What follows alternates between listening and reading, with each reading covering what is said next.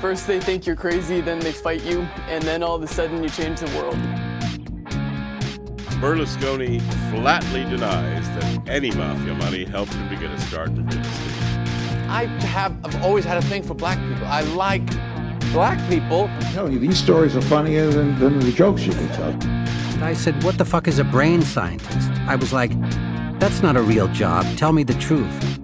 But anyway. In 5, I found that out. 4, 3, it's true. 2. Hello, welcome back to Grubstakers, the podcast about billionaires. This is your Patreon episode for the week. I'm Sean P. McCarthy. Yogi Paliwal. Andy Palmer. Steve Jeffries. And we're closing out the saga of Bill Gates III. This is the part 3, the last part. No, this is part 3. Oh, he is the fourth? Yes. Okay. Oh, we forgot to mention this in the first one, but his dad was Bill Gates III. Oh. And then he went off to fight the Nazis, and he knew that some drill sergeant would be like, "Oh, the third, you fancy," and then he would use a word people shouldn't use anymore. That's a Patreon episode, Andy. We should let our listeners know. They're paying to hear Full these content, words. buddy. Okay, say it, Yogi. I don't know what the word is. Okay, so so he changed it to Junior, and now they call then growing up they called Bill Gates Trey to mean the third, even though he was the fourth. Oh. That's Yeah. interesting.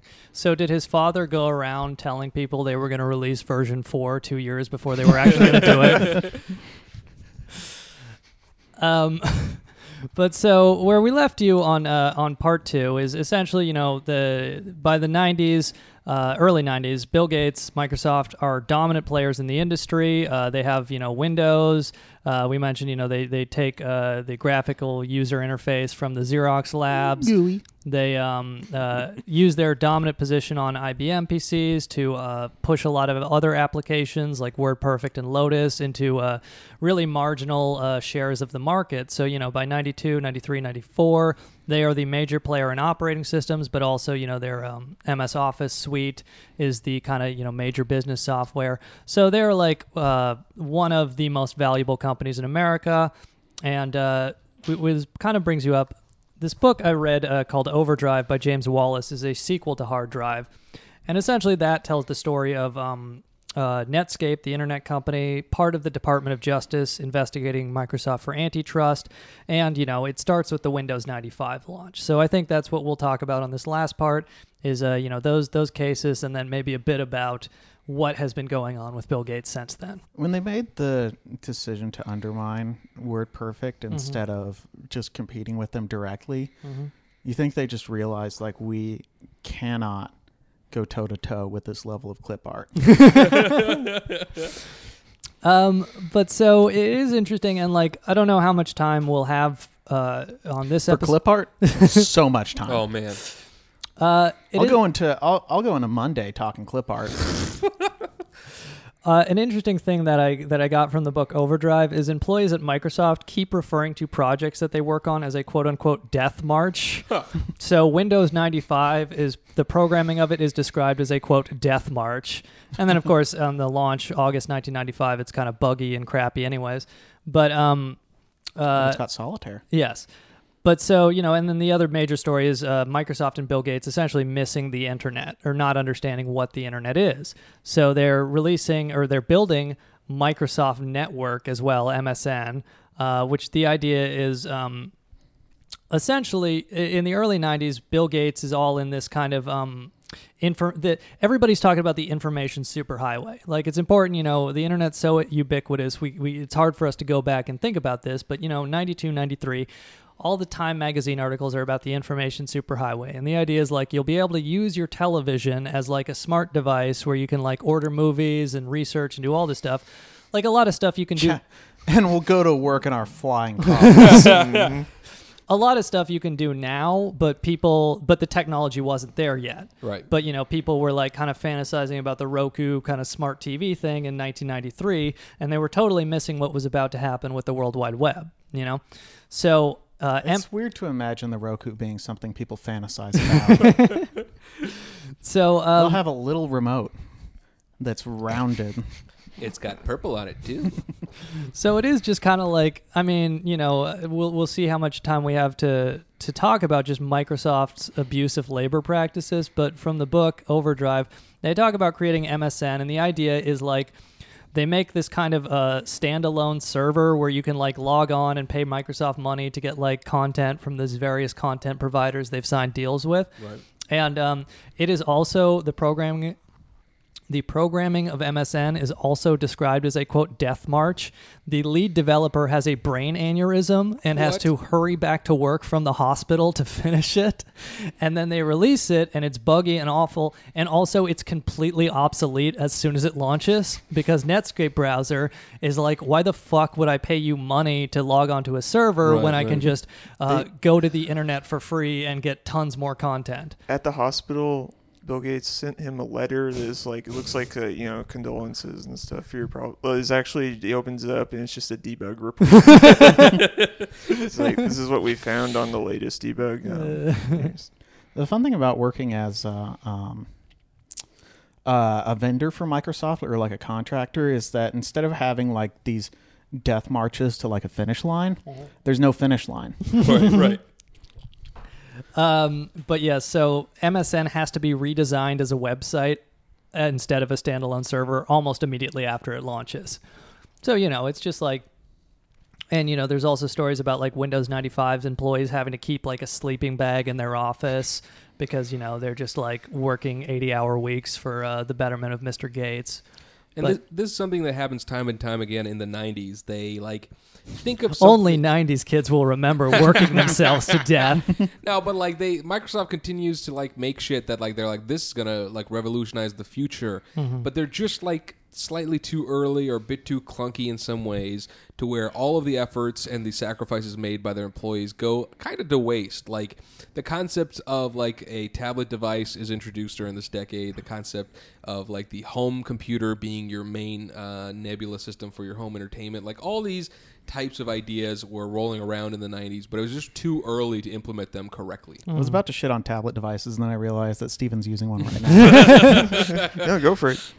I'm just going to say, the revolutionary tablet devices. But no, Steven. So you didn't have a joke? But yeah, so this brings us to, these the August 1995 is the launch of Windows 95. Interestingly enough, according to this book, Overdrive, well, first off, they pay the Rolling Stones $12 million for the rights to Start Me Up because they add the Start menu. And kind of like the standard Windows interface comes from Windows 95. They launch it. You've all seen the video, but... the dancing. Yeah, just imagine the worst dancing you've ever seen. And then it's worse than that. And ill-fitting suits. I think all right, let's stop it before we have to pay $12 million. Ballmer's the hero of that one, just waving his arms. I think that's Ballmer. Yeah, if he's bald, it's God. Well, there's a couple bald guys on here. And this was when no one had any muscle definition. Go to the end where Bomber's yelling, because that's the best part. Oh, it's just them over. dancing? Go to the end where he's making Gates' wife sign a prenuptial. But so the important thing is, and this launch, August 1995, apparently Jay Leno is the MC of this launch. And would you guys like to hear a joke, Mr. Jay Leno? Do the impression. Yeah, I'll tell you, Bill. Monica Lewinsky's in the news. Did he have material before Monica Lewinsky? Believe it or not. He goes, Bill, there's so much memory on this thing, the Windows 95, so much memory, it can keep track of all of OJ's alibis. That is an actual joke Jay Leno told at the Windows 1995 launch. Man, he deserves every car he's ever owned. I can't believe Bill Gates would just stand there and laugh along as they are joking about a double murder that to this day is unsolved. The Tonight Show with my birthright. But yeah, so they released... I'm going to run that shit into the ground. Hey, Bill, I initiated some merger talks with Conan, and I think I'm going to steal his technology and his jokes. He stole the algorithm that has just been generating late-night jokes. Just when you think the show can't get any worse, I'll hand it off to Jimmy Fallon. Hey, Bill, I noticed that you started a hot mail here, but I don't see anyone more attractive than you, Bill. I'll give you a B for the joke and an F for the impression. That's fair. But so it should be noted, essentially, so Windows 95, it launches, they have, this MSN that's kind of obsolete, because what happened here is in 1993, Mosaic browser was launched. It was these kids at the University of Chicago in one of their research labs. They came up with Mosaic browser, and the basic idea is some guy in Switzerland at, I think, the CERN laboratory. I think it's the Large Hadron Collider Laboratory or whatever. Hadron. Whatever. Some guy came up with essentially the World Wide Web over there. But so there's some initial browsers that exist in the early 90s, but they're text-only browsers. So Mosaic is essentially the first browser that can display, images. It has like a user interface. And so these kids in 1993, they launch Mosaic and they release it free on the internet, and it becomes like extremely popular, where tens of thousands of people a month are downloading this initial browser, connecting to the internet, and this is really the birth of the internet. And then the university licenses this Mosaic to a bunch of different companies, but in particular, one of the kids at the University of Chicago goes with this Silicon Valley VC, and they found Netscape. So of course, they have the millions of dollars. So they, in late 1994, Netscape... Now that's the Navigator, right? Yes. In late 1994, Netscape releases their browser. Netscape Navigator? Yes. They give it away free on the internet. And because they have like these millions of Silicon Valley VC money, they like... You can use that to do a search on Northern Lights, right?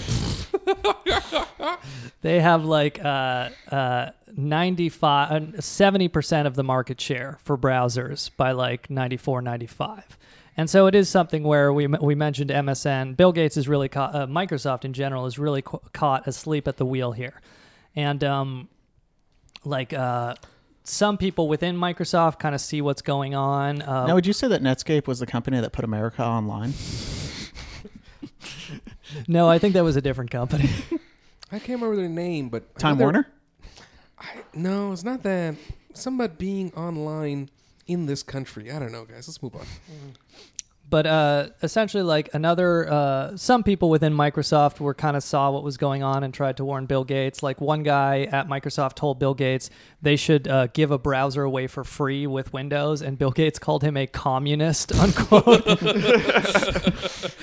And then a year later, they would do exactly that. Yeah. But so, What a visionary. Yeah. And so essentially, like, the story of the 90s is Microsoft initially totally losing out on market share to Netscape, and then kind of realizing what's going on by late 95 and doing a complete 180. And also just kind of using their dominant market position to destroy Netscape. Right. Eventually, like, the story ends with Netscape getting bought by AOL and then going under, but the Netscape code is given to the Mozilla Foundation, and the Mozilla Foundation launches Firefox browser. Because it's kind of an interesting thing where essentially Microsoft... Which is what we used to research on the show ever since we did the Google episode. Microsoft, this is a DuckDuckGo pod. Yeah. So... In late 1995, Microsoft they had licensed the one of the other Mosaic companies called Spyglass. Microsoft licenses their browser, which becomes Internet Explorer. And then in late 95, Microsoft announces, "Hey, we're going to give this shit away for free too," because Netscape, they don't have any Windows revenue coming in. Their revenue is essentially they give it away for free, but for commercial products, right, they charge. Whereas Microsoft's like, it's all free. So yeah. And then of course they use their dominant position with the PC market, and also some rather shady practices with their operating system, which we'll kind of get into. What year is this, Sean? So 95, Microsoft launches IE, and then from 95 to 2000, they're doing a bunch of shady shit to make it so everybody uses IE. So they're essentially trailblazing the tactics that all other tech giants will use, which is when you find out what your competitor does, if you got more money than them, offer what they do for free until you run them out of business. Mm-hmm. Basically that. And so what happens is, like, by the year 2000, about... The year 2000! By then, about 90 to 95% of all browsers are Internet Explorer. And this interesting thing happens where and it's universally beloved. Fun thing I found researching this, from about the year 2000 to 2006, I believe. So would in you that entire time period, one update for Internet Explorer is released. now would you say is Internet Explorer sort of like Microsoft Edge? Yes. But so it's interesting where like by 2000 it's like 95% of the market, so they have no competition, and then innovation in browsers disappears until Firefox comes out in 2004. So, but and we'll kind of get into what happened with the Justice Department, because this does become an issue. But I did want to mention one other thing that we didn't really talk about on the previous episode, which we made a little joke. But essentially, Microsoft gets a reputation for using merger talks as a way to steal technology. Yeah. Like essentially throughout the 80s and 90s, if they want to steal a company's application or whatever, they'll like say like, hey, we want to buy you out, or hey, we want to invest, and then they'll have the company come in and like sit down and like kind of go over their technology, Right. and then suddenly they'll be like, we changed our minds, and then like 3 months later you'll see that they have reverse engineered your product. Yeah, I mean, if you go through the history of their mergers, I mean, in a 4-year period from 1996 to 2001, they made over 30 mergers, like a good deal of them. Wow. Or just this tactic of like they're fake friends. Right. Yes. So it's like a friendly merger talks, and then it goes nowhere. And they talk shit behind their back. Yeah. And so Novell is among the various companies that accuses them of. That's pronounced novel. Yes, among the various companies that accuses them of essentially initiating bad faith merger talks to steal technology, and this is among the many tactics that they'll get chided for. And another one is, according to the Overdrive book, Microsoft, we mentioned the original equipment manufacturers, the deals they have with all these PC makers where they already pay the license fees for Windows, so of course they might as well install Windows because they're already paying for the thing because of the deals that Microsoft has the market position to negotiate. Microsoft starts arguing that offering them discounts for the ones who pre-install Internet Explorer. So because they have such a dominant market share, they're able to really wipe Netscape off the map and do some shit that Netscape Navigator? Yes. But so basically, in 1994, the initial Department of Justice thing starts up, where we mentioned on the previous episode how their word processor, their spreadsheet thing kind of fucked over the competition. So the idea going back to the 90s is that essentially Microsoft should have been, under the Sherman Antitrust Act, broken up into an operating system and an applications company. Right. And Bill Gates said, essentially over my dead body. The Overdrive book, it says Bill Gates had a meeting with Vice President Al Gore during the early Clinton administration and said if they broke up Microsoft into the two companies, he would move Microsoft overseas and flee the country. What an inconvenient truth. Yeah. Go for it, The thing that like people are finally now like all catching on to is like whenever those billionaires are like, we're going to leave the country, everyone's like, oh, but wait, you already don't pay taxes in this country. Right. And also they're just bluffing. Oh yeah, They did a meta-analysis of like different studies on this is a bit off tangent, but big businesses threatening to leave whatever municipality they're under if there's like some legislative action against them, and like they don't do it. Oh wow. No. Yeah. And, of course, Bill Gates is threatening to flee to the libertarian paradise of Denmark and set up his company where there will be no regulation in the European Union. I'm just picturing Bellevue and Redmond without Microsoft. And I think it's paradise. Just getting downtown in less than 2 hours. Not having just New York's financial district with nothing positive, with like no transit. Just all of those Art Deco buildings not being knocked down for postmodernist nonsense architecture. Right. But so so No essentially, comedians who use PowerPoint. Giggles Comedy Club. Hey, do the Windows break sound when I say this. Okay, for my next joke, it's this slide. Oh, God. Okay. Okay, I need about 15 minutes here. Okay, let's try it again. All right, here we go. Okay. Okay. My name's Paul. Some people call me Paul Masturbator, to which I say, thanks, Dad.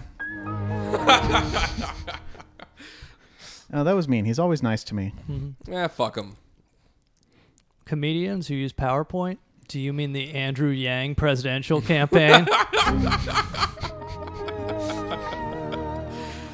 But so essentially what happens is the Department of Justice in 1994 makes a lot of noise, but they really offer Microsoft a really toothless consent decree, which is essentially like Microsoft will sign on the dotted line and say, hey, we did some illegal stuff, anti-competitive stuff. It's particularly, you know, as we mentioned, there's Sherman Antitrust Act. There is a provision regarding restraint of trade, so you can't really... Wait, they couldn't even get a deal that said they deny all wrongdoing? Actually, no, you're right. They did deny wrongdoing. Oh, okay. But they had I was going to lose some respect for Microsoft. Yeah.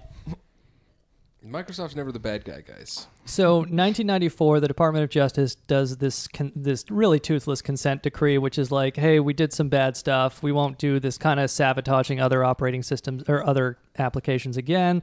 We mentioned on the previous episode APIs, so they would like have all this. These. They're like, Seattle's already been ruined. It's 1994. My mom's dead. And it's like another thing, you know, this is 94. The Department of Justice is getting a bunch of pressure to like not fuck with Microsoft before the Windows 95 launch. Where it's like, you know, hey, we don't want to, this is going to be so good for the economy. And all these other vendors who are working with Microsoft are like, hey, you can't fuck with Microsoft before they release Windows 95, you know. So it's like, you know, I mean, it's a real Harvey Weinstein situation. But, you know, this is the Bill Clinton administration, their DOJ, and they haven't. In 94, they have... I'm just going to keep this on mute so I can watch Steve Ballmer flail. In 94, they have this consent decree. Microsoft agrees to 6 years of monitoring from the Department of Justice. They, say they won't do these kind of bad things with other applications again, and then they immediately do it with Netscape and other browsers. Right. Of course. Wait, Netscape Navigator? Yes, Netscape Navigator. But funnily enough, a few days... So initially, there's a guy named Stanley Sporkin, which if you've read the Jesse Eisinger book, The Chicken Shit Club, which I recommend, it's about why nobody was prosecuted for the financial crisis, essentially what has happened to white-collar crime enforcement. But they talk about this guy named Stanley Sporkin, who was in the 1970s a head of the SEC, who actually, you know, was like a bit of a bulldog and went after corporate crime pretty aggressively. And then he got appointed to the federal judiciary, and just by sheer chance, he ended up being the federal judge who had to approve this initial consent decree with Microsoft. So he read the book Hard Drive, which I read for research for this, and he was like, yeah, this is a fucking monopoly. Right. You know, so it's like, why are you just letting them stay a monopoly if they just say like, hey, we won't do it again in the future, you know? Right. So he throws out this consent decree, and then the Department of Justice joins Microsoft to sue... Getting me too. To appeal to enforce the consent decree, and then... An appeals court takes him off the case, and then they say, okay, fine, the consent decree can go forward in 95. And then just a few days after this consent decree is finally signed, Bill Gates plays golf with President Bill Clinton. Oh. So, you know, no... Couple of bills on the links, eh? Yeah. We hang out on islands from time to time too, Sean? No, Bill. Bill Clinton's like, this is going to take a hit to my legacy, but at least I'll get to hang out with Bill Gates. Now, Bill... Tell me more about the combat zone in Boston. But so essentially, you know, and they sign this consent decree, and then immediately they start fucking over Netscape Navigator. Like, but they have consent. Yeah. You know, and like there's a ton of different stuff that they're doing to actually make this happen. But like, as one thing is, you know, if you install Internet Explorer from like the basic version, according to the Overdrive book, it would crash if you attempted to use any other browser. Yeah. And it was like Eric Schmidt, the Google CEO, was at Sun Microsystems at this point. He actually gave these interviews for Overdrive, and he talks about essentially like the initial version of Internet Explorer didn't do this, but then the beta version suddenly adds it so that if you start trying to install another browser, it will crash and not work. And then, they did this stuff where we mentioned they give... We had another browser like Netscape Navigator? Yes, that one. And then they gave these discounts to these PC manufacturers, and they made it borderline impossible to uninstall Internet Explorer from Windows. Right. Because, so the way they got around the consent decree was they agreed to, not as aggressively pre-bundle software with their operating system. So they pretended that Internet Explorer was part of the Windows operating system. It is just like, yeah. No, this optional spoiler is crucial to the engine of the car. But so in 1998, the Department of Justice finally has when you get consent and some shit is pre-bundled. Right. In 1990, I didn't sign up to this. In 1998, the Department of Justice finally has enough, and they sue Microsoft. Just from Wiki, they say it's they accuse it of violating Section 2 of the Sherman Antitrust Act. They say that no one reads that section. They accuse it of illegally maintaining its monopoly position in the PC market, primarily through the legal and technical restrictions it put on the abilities of PC manufacturers, these OEMs we mentioned, and users to uninstall Internet Explorer and use other programs such as Netscape Navigator and Java.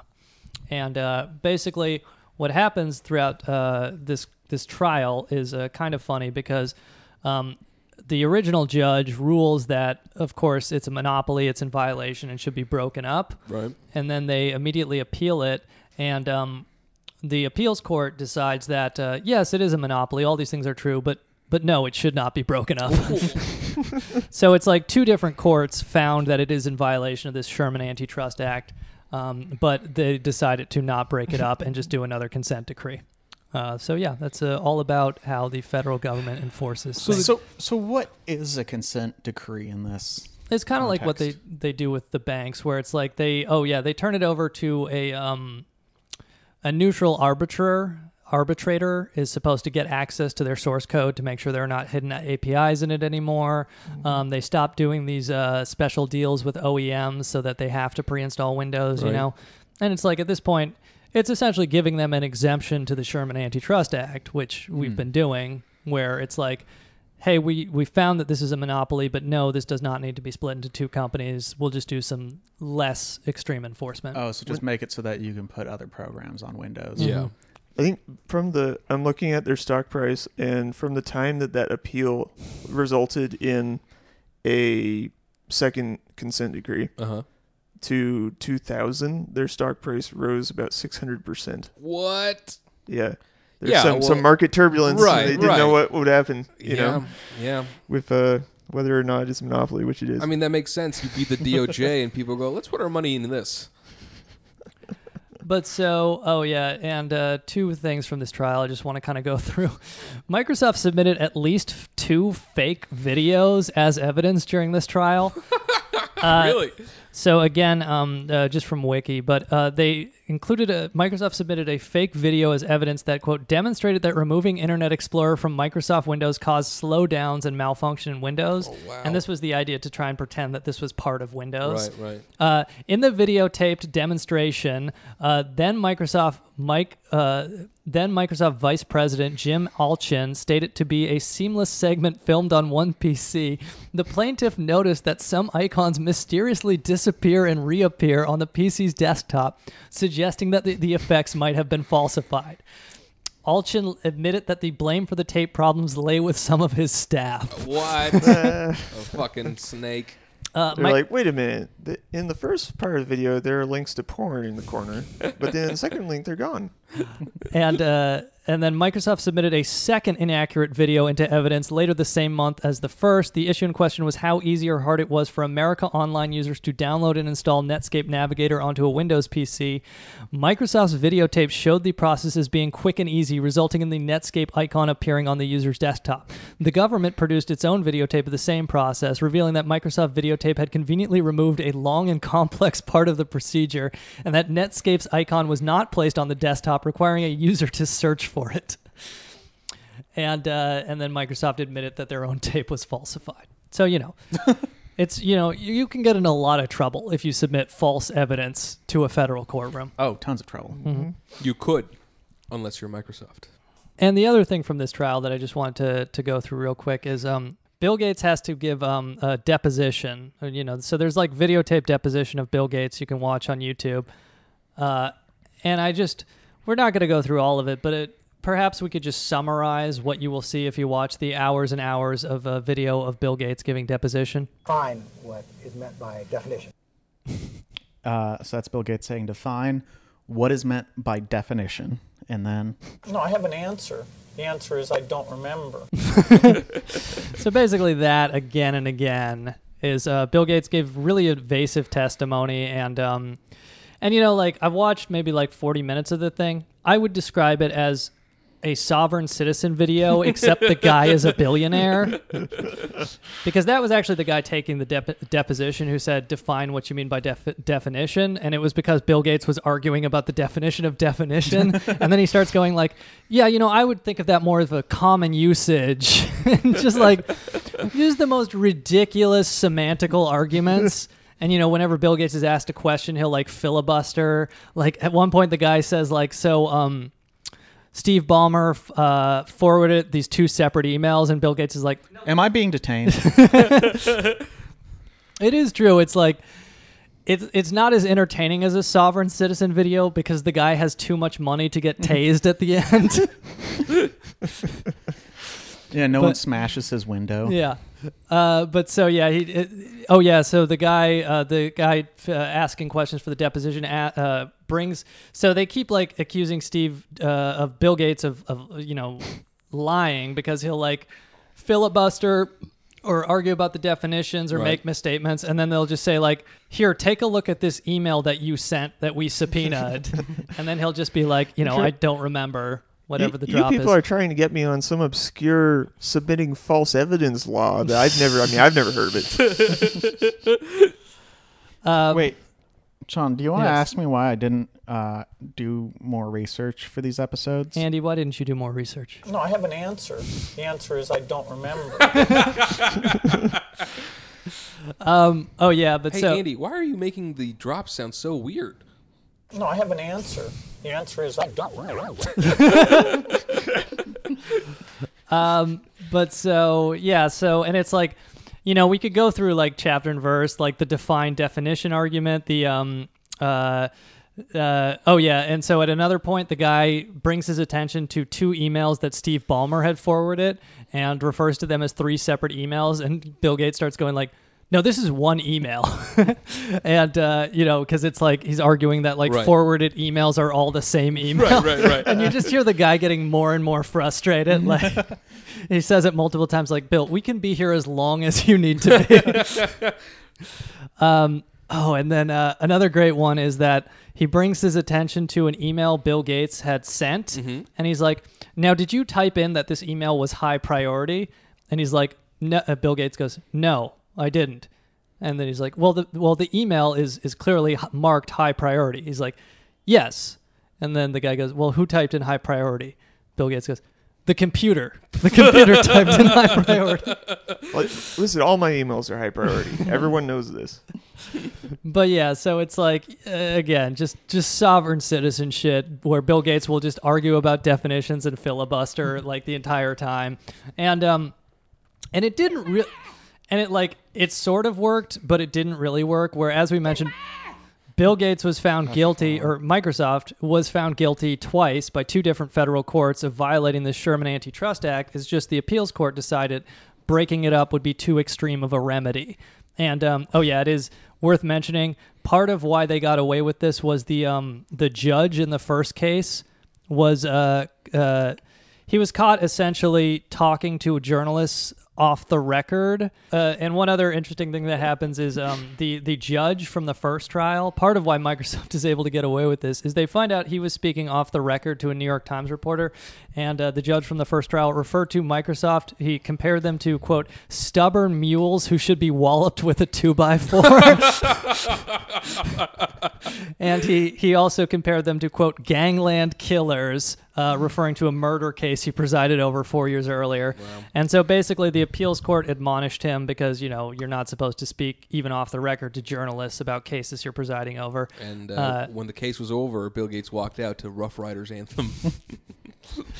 But yes. I think that went a little something like this.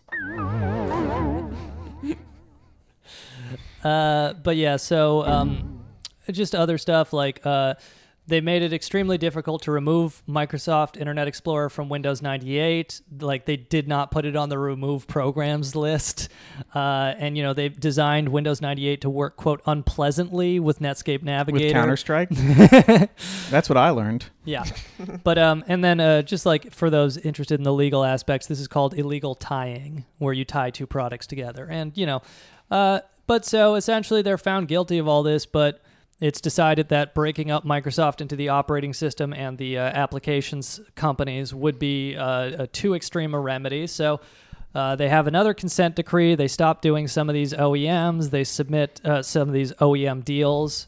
They submit their source code to a neutral body so that developers can get access to it and not get fucked over by these hidden APIs that only Microsoft knows about. You think when they did these OEM deals, they were like, this is the end of the world? As we know it.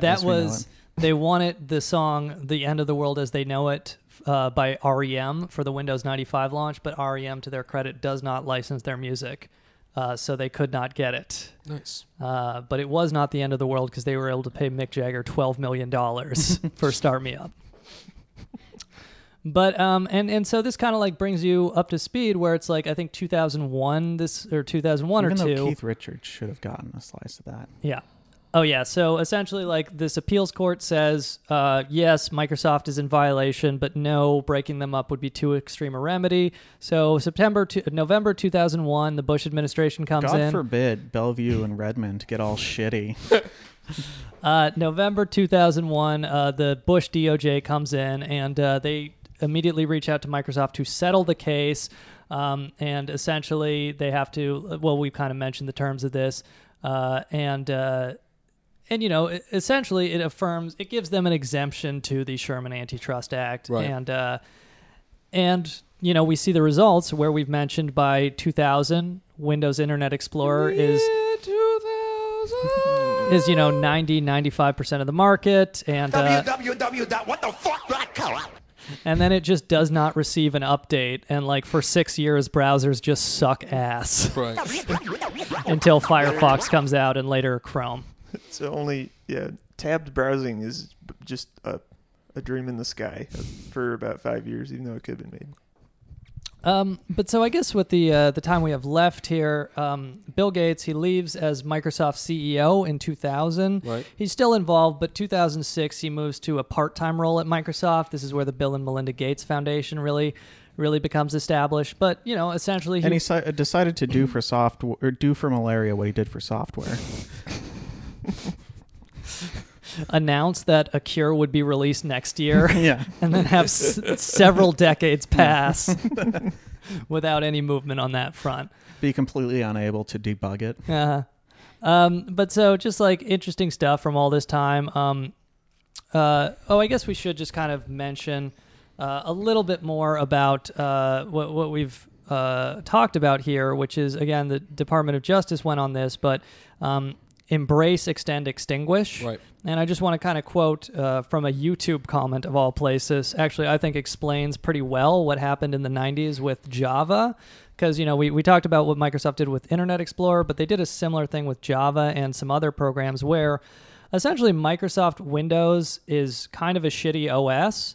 So if a program works, hold the phone. Yeah, if a program works on every OS, like Mac and Linux and all the others, if it works on every OS, it's kind of a threat to Microsoft, Right. because people. It was a shitty OS, but then they came out with Windows 10. So it's kind of a threat where Microsoft does this, embrace, extend, extinguish, where they will release proprietary shit for it. So just quoting from a YouTube comment that I think explains this pretty well. In the 90s, Sun Microsystems created Java, the programming language that was supposed to work on all applications, and in fact, Netscape embraced it. And the idea is that, you can... Netscape Navigator? Yes. You can write a code in in Java and it'll work on every OS. And this is a threat to Microsoft. So in the 90s, Sun Microsystems created Java, which has two components, the programming language and the runtime. The runtime, the Java you install, lets you run things written in Java on any device regardless of the OS or CPU. Write once, run anywhere. That was a huge threat to Microsoft. Why write Windows programs when you could write Java programs and they'd run on any computer? Right. So Microsoft wrote their own Java runtime called MSJVM and made it part of Windows. It extended Java to do Windows-only things, meaning there were now, quote, Java apps that could only run on Windows, destroying the whole point of Java. This became part of the antitrust trial because it ruined Sun's products. In a separate case, Sun sued Microsoft and won. And that was from a YouTube comment. I thought explained it pretty well. But it is just kind of important where Microsoft again and again uses their dominant market position to engage in anti-competitive practices that make consumers worse off. People refer to the Windows tax, where every computer people buy costs that much more because they've cut all these deals with the original equipment manufacturers that say, hey, whatever amount of computers you sell, you have to give us a cut to license Windows because we are the dominant OS. Thankfully, Java never became buggy and slow and very easy to hack from outside malware. Mm-hmm.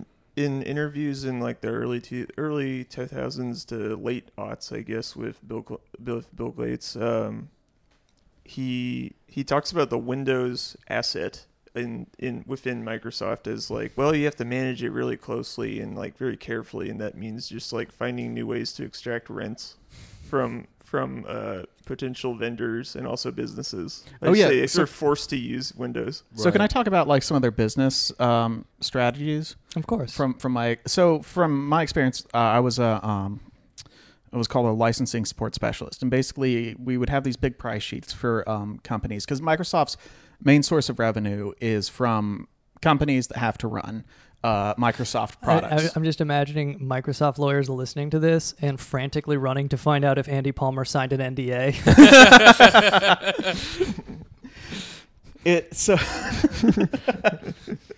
I don't remember. Whatever. So they make all their money from selling to corporations, and the types of things we dealt with were like orders of 250 or more. And so they had different ways of extracting rents. One of them was you would buy, say, the license for Office or Windows, but if you just bought the license, you wouldn't be able to upgrade it if they, went from Windows 7 to Windows 8. Sure. Cool. And so what you would buy is the software assurance, which was way more expensive. Same thing for Office. You'd buy a software assurance, and that meant for 3 years, at essentially the cost of slightly less than buying the original program like every year. Right. If they upgraded Office or if they upgraded Windows, you would be able to upgrade it with them. And obviously their strategy is to just keep on upgrading. That's why there's like a new version of Office every year. Sure. Is that that way they can keep selling the software assurances, which is where all the money is. Because if people could just buy a license and sit on that, that would be great. But if there's a new version of Office that's out every year and suddenly things aren't backwards compatible with like new Office programs. When things are not backwards compatible. Yeah, when things aren't backwards compatible, suddenly you're shit out of luck. And then they also just introduced not just introduced, this was like 2011, the cloud programs, Office 365, which, they turned it from every 3 years to like every month. You pay for a subscription to use a word processor is Office 365. And that's, essentially they're repackaging and reselling the same product with different ramifications and conditions based off how much money you've given them. Yeah. Go ahead. Oh, well, like these subscription services, I'm pretty sure in the business division, and like if you look at their quarterly reports, and I found some charts like detailing how each of the business divisions have gone. Like the Microsoft business division has like gone way up, whereas like online services and also the operating system, just the Windows asset, has been like mostly flat or slightly declining. Yeah, Windows isn't much of like a moneymaker for Microsoft. It's largely Office is where they make all the money. Yep. And part of that within is, that is like Excel, Word, everything like that, PowerPoint. and 360. Yeah, which like Excel, PowerPoint, like yes.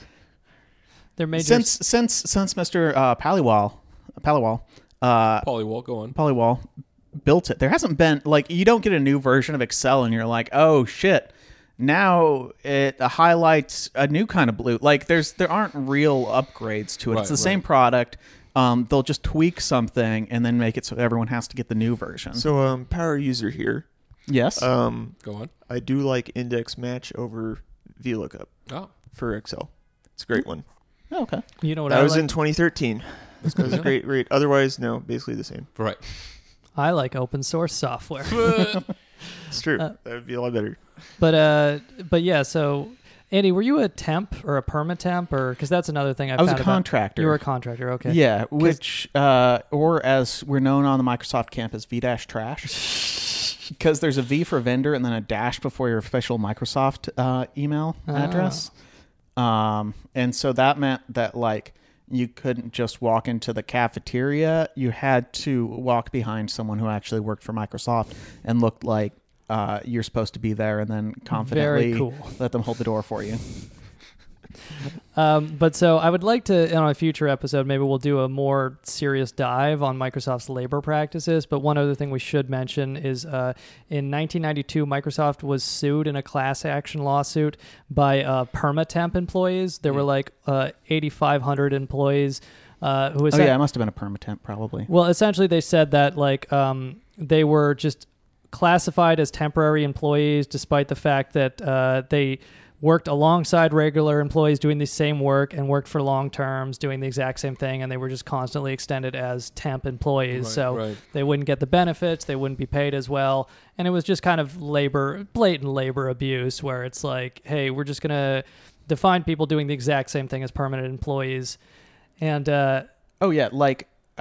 especially for like V-Dash, what we were doing, I was making like $40,000, and the amount that the company I worked for got for me from Microsoft was $80,000. Oh, so they're just skimming half of it right off the top. Very cool. Wow. Yeah. None of the health benefits. Andy, what was it that drew you to the works of Karl Marx? Well, I'll tell you what it wasn't. Free Coca-Cola, an asset to even the Microsoft vendors get free Coca-Cola, and that's I don't know. I'm probably gonna have like organ failure when I turn 40. But a side effect of this the permatemp lawsuit is that now contract employees at Microsoft are banned from participating in team morale events and other activities that could be construed as making them as, quote, employees. And they are also limited to 18-month contracts, after which they have to leave for 6 months before returning under another temporary contract. And that's just from Wikipedia. But, you know. Morale this is from the Wages of Destruction. Look at the great book. From my memory working as a licensing support specialist, morale wasn't something we had in abundance. Even though we had people appointed the office morale officer to basically be given no resources and try to make people happier. That was the bleakest job. I got some about Xbox I want to mention real quick before we go to that. Of course. That's great. There's this great article in Wired called The Young and the Reckless, and it's about these cruel kids who essentially hot-rodded their Xbox early on and figured out how to hack into Xbox game codes and just steal information from companies and make cheats and stuff. And so when one of these guys, Pecora, who's... Did they figure out what the Covenant's deal is? What? Like what's the deal with the Covenant? Like what are they so why are they fighting so much? I'm not sure. Oh. But like they hacked Xbox's source code and it was just a 12-year-old saying the N-word. But these guys, they like hacked the Xboxes to like basically make them play whatever they wanted to, and they even got so far as to hack into the Call of Duty series and make their own like mods within it and charge people to play in their servers, which had like unlimited ammo and like you could fly and shit. And if you shoot someone, their buddy starts like the character buddy crouches down and starts crying over their body. I mean, when this guy Pecora got arrested, he'd been... There's a little meter in the bottom saying how much you believe in God. And? Well, let's just say that once you get out of that foxhole and see what man can do to another man, it drops pretty low. Well, I mean, essentially, these people did create kind of these type of things. But Pecora, when he got arrested, was indicted for conspiracy to steal as much as $1 billion worth of intellectual property. And like the amount of hacking these kids did was pretty intense. They essentially hacked into the people that made Gears of War and leaked it before it came out, among a whole bunch of other things. They were like manipulating FIFA so that it would automatically play games and then selling. Whoa! Are you saying that there is corruption in FIFA? Yes, there is corruption in the video game. They made FIFA. it more realistic. Yeah, right. So I mean, like this guy and a handful of other people figure out the inaccuracy, inconsistencies of the security. Just imagining at the halfway point of a FIFA game, the game stops because you see your manager getting arrested. So this guy gets arrested, and like a whole heap of other people. But one of the ways they did it was that in 2006, a guy figured out that some recycling facility was selling Xbox DVD drives very cheap. And then when he looked at them, they were these dev kits, which were the keys to getting into the Xbox code and breaking into it. So because Microsoft didn't fucking realize they should destroy these properly or reuse them within the company, and they're like, just give them to this random recycling company.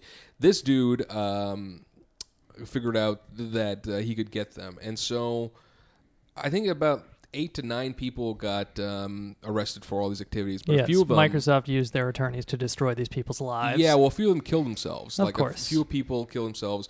They were charging like $50 to $150 for those Call of Duty servers where you could have superpowers, like you could fly, walk through walls, sprint with a whole bunch of speed, shoot bullets, and never miss their targets. You know, they basically created the...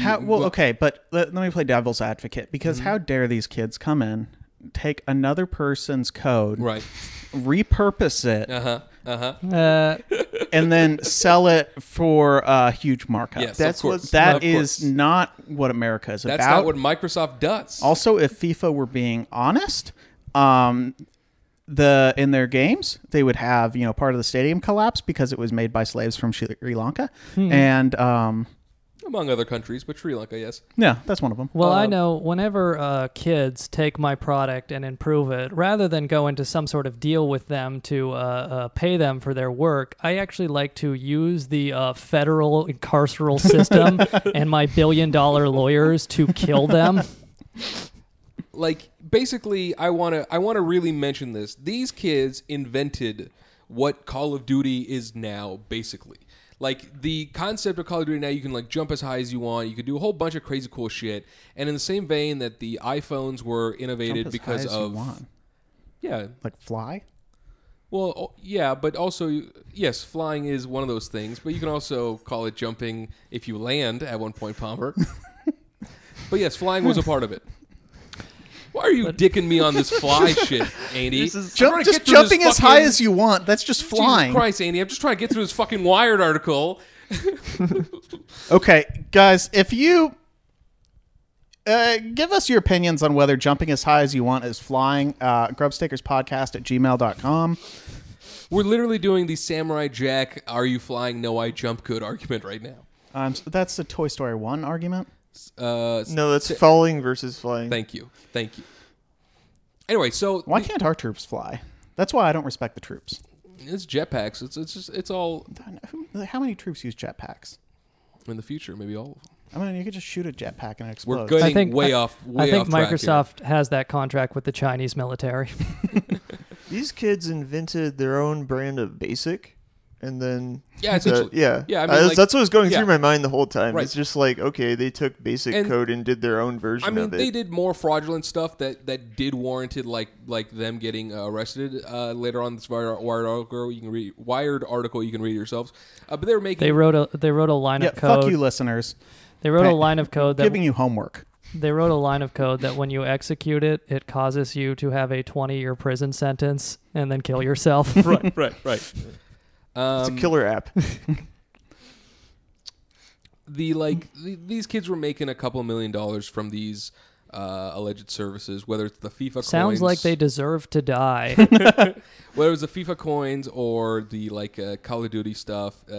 This one dude made $16 million, and this kid was facing 8 years in prison. If they take the plea, 3.5. Either way, fuck them. They can keep trying to get me a plea. So, the reality is these kids were doing exactly the same shit Bill Gates and Paul Allen were doing, but It's the full extent so of the law fucking- fucked them in the ass. Imagine going to prison for Call of Duty, and then Fortnite takes over. Well, and that's the whole fucking story, though, is that Bill Gates, through all these Fortnite, I know. through all these anti-competitive practices we've mentioned, but also just using your billion-dollar lawyers to destroy the lives of anyone trying to do open source or other programming. Right. Bill Gates became a billionaire and then strangled the ability for any other Bill Gates to emerge because he used his position in the market to lock it down and be a complete dick with our fucking vicious carceral system, which doesn't really care about justice. It just cares about what an expensive lawyer you have. You look at, sorry to cut you off, but just you look at the initial thing where they got to keep Basic after some big company sued them, David versus Goliath. That's how they got their story, and then they spend the rest of their lives being the fucking Goliath against all these other Davids trying to innovate and do open source and other things. Yeah, and we don't, we don't necessarily want another Bill Gates to emerge, but we want, open source developers are going to be good entrepreneurs probably and try new things, and we want innovation. And for more on this topic, check out the webcomic User Friendly. Has a lot of cutting satire against not only Bill Gates but the Microsoft Corporation as a whole.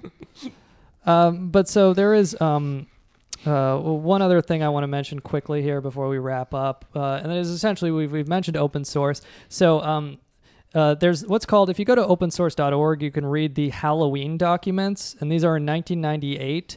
Various internal Microsoft emails were leaked to the Linux community, which showed them viewing Linux as an existential threat and how they would combat it. And one Microsoft executive describes how Linux is actually better or just as good as Microsoft, and that recent case studies provide very dramatic evidence that commercial quality can be achieved/exceeded by open source projects. And they talk about how the usual Microsoft tactics of FUD, spreading fear, uncertainty, and doubt, won't work against open source. So he talks about how they have to do what we've talked about, which is embrace, extend, extinguish. They talk about extending these open source protocols and developing new protocols and, quote, decommoditize protocols and applications, unquote. And so the entire idea is that they have, for their entire business career, viewed Linux as a threat, and they should, because Linux is better, is the lesson of this episode. One of the other huge open source platforms of today is GitHub, which Microsoft unfortunately bought out. Yes. And so now you have one of the most widely used platforms for just collaborative projects and version control and stuff, and now it's owned by Microsoft. And one other thing from the Halloween emails is that it reveals that Microsoft had funneled about $86 million, or in 2018 dollars, $114 million into what's called the SCO Group, which was a company that was spent until 2016 filing frivolous lawsuits against Linux for patent theft. And when I say frivolous, I mean in 2016 it was thrown out with prejudice. Because it was a frivolous lawsuit. But the idea was Microsoft spent $100 million bankrolling lawsuits to try and fuck over open source Linux software. But so something we might take a deeper dive in on a future episode. Maybe we'll come back for Steve Ballmer or just something else about, we've mentioned their labor practices. But another thing is a major part of Microsoft business has been Well, if you look at the Snowden leaks, they're like one of the most enthusiastic cooperators. They signed that consent decree. But so just as an example, and you can go through all these different examples, but just one from The Guardian. Well, I'm glad that they'll finally get taken down for their monopolistic practices. So Microsoft was participating in the PRISM data collection thing that the NSA was doing. And just from The Guardian, after Microsoft bought Skype, the NSA tripled the amount of Skype video calls being collected through PRISM. Oh, wow. So, and, we mentioned just in April, Microsoft got busted for working on these facial recognition technology research papers with a university funded by the Chinese military, essentially doing a joint venture with the Chinese military to do these facial recognition stuff and, having multi-million-dollar contracts with ICE. Well, ICE is, terrorizing immigrant communities and deporting people. I remember one of our friends who used to work at Microsoft. He worked on Lync, which was, as you all know, their classic inter-office chat program. But he said that he was there right when they bought Skype. And he was like a programmer, so he was like looking at the source code and everything. He's like, "Oh man, Skype! It's got this stuff that, I can't go into it." But he was just like this, just realizing that, looking back, it's like, oh, he was probably seeing the NSA code, right, that he just couldn't talk about, and he's like super, as we know, he was at the time pretty libertarian. And listens to the show. So shout out to that guy whose name I probably can't say. It's because I don't want to blow up a spot. Speaking of people whose names we can't say, Sean, you got some stuff? Right. So we do want to shout out all Microsoft employees who listen to this show, and we're sorry that it's about to get banned from Microsoft servers. So you're going to have to start downloading it and then bringing it into work on your phone. I'm sorry you have to go to Redmond. But just like an interesting thing is Microsoft has really embraced, what do you want to call it, woke corporate identity politics. We're cool now. Yeah. And, of course, the irony is this company that's helping, China put 1 million Uyghurs in camps and ICE deport people, the NSA do PRISM spying. Every time you say that, I'm like, I don't think you can say that word anymore. But there's an all-hands meeting with a Microsoft executive vice president recently where he talked about how eye-opening it had been for him to read Kimberly Crenshaw, which is a critical race theorist, right, and how much intersectionality means to him. And just like this kind of stuff where it's like, I don't really want to get into the debate of if, let's say, identity politics, whatever you want to mean by that, can be incorporated into socialism. But in the corporate context, it is so toothless and antithetical because the entire part of it creates this environment of, let's say, schisms between labor where you're like, Microsoft will send these internal emails about like checking your privilege and, being called out, not getting sensitive about it. And it's just like, well, it does have the very interesting effects of, one, making them look like a good corporate Personally, I think that Microsoft should call in. It has the effect of making them look like a good corporate actor on the one hand, but the other thing is it creates divisions within labor, where it's, the labor pool, where it's like, if people who call you out, like people, it creates... People who drive their private buses should, if they're white males, they should recognize their privilege. Basically. All these fucking temp contractors they have making like less than or $15 an hour, Washington State minimum wage now. The people who serve them coffees and get spit on should recognize their privilege. Right. But it creates this idea where it's like, it creates incentive for employees to spy on and report on each other, where it's like you're kind of violating, whatever, let's say liberal identity politics, or you're talking in this way when you shouldn't be.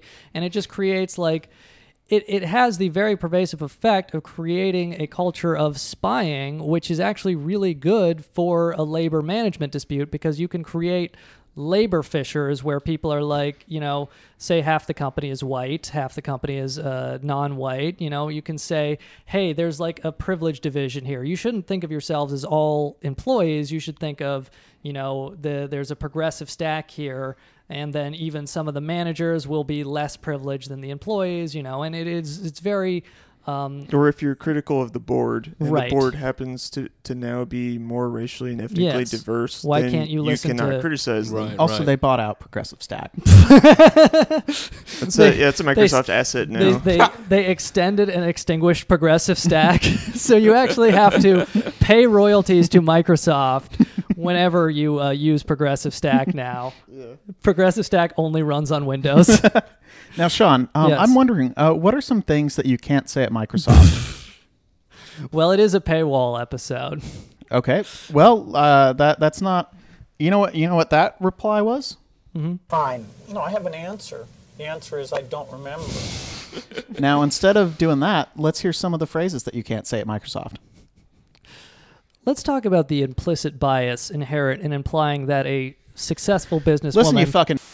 I want some ethnic slurs. Go. Let's talk about the implicit bias that is inherent in assuming a successful businesswoman like Bill Gates' mother would have to fuck the IBM chairman just to get him the MS-DOS contract. Not have to, need to. She needed that She dick. needed that dick.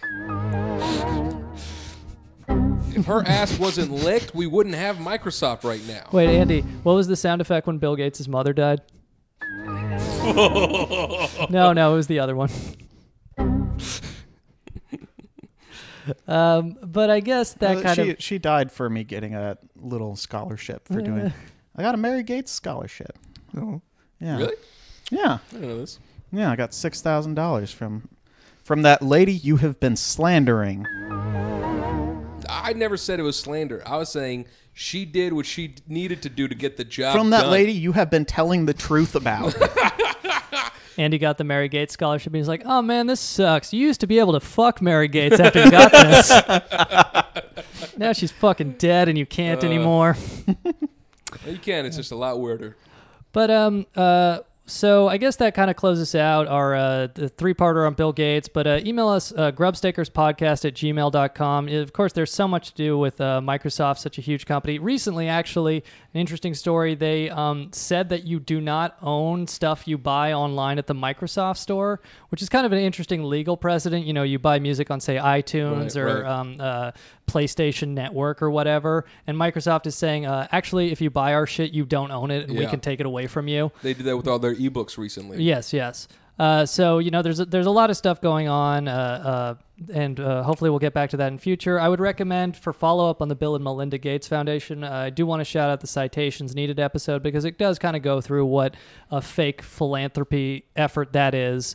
And, how much Bill Gates has all this ill-gotten monopoly man money, and he launders his charity through these media outlets that he funds, when in reality, he gets richer every year, and he's $100 billion net worth, richest man on earth, who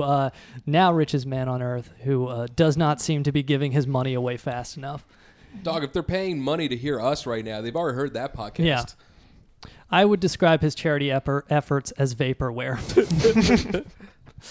But thank you for listening, and we'll be back next week. Hit us up. I will say, when we started this podcast, we might have been the explorer of podcasts, but now we're the edge of podcasts. And I just want to say that it has been an honor and a delight creating this proprietary, whatever. Cut this. Looking forward to get sued. And with that, I'm Yogi Polywall. We'll be shutting this podcast down after Mozilla releases their podcast. I'm Andy Palmer. Steve Jeffries. I'm Sean McCarthy. Good night. Thanks for listening. Thanks you for supporting our Patreon. PBS, the propaganda wing of Bill and Melinda Gates, and viewers like you. New life for men, children and women. Yo, the new Mike Tyson's, Roy Jones, Bill Clinton's, the new JFK without the hole in his dome. The new Don Trump is Bill Gates. Not because his occupation is cause we respect his cake. A cake meaning stock, net gross. Young kids step it up, go for the most. A message new to cameras and Xbox police One, cars taking Microsoft, pictures. whoever the fuck, y'all fucking server is fucking whack, man. Y'all gonna make me switch to PlayStation if y'all don't help me get this shit fixed. It's that difficult to play somebody online. What the fuck is you doing, Bill Gates? Fix your shit, man. What the fuck is you doing, Bill Gates? Fix your shit, man. What the fuck is you doing, Bill Gates? Fix your shit, man.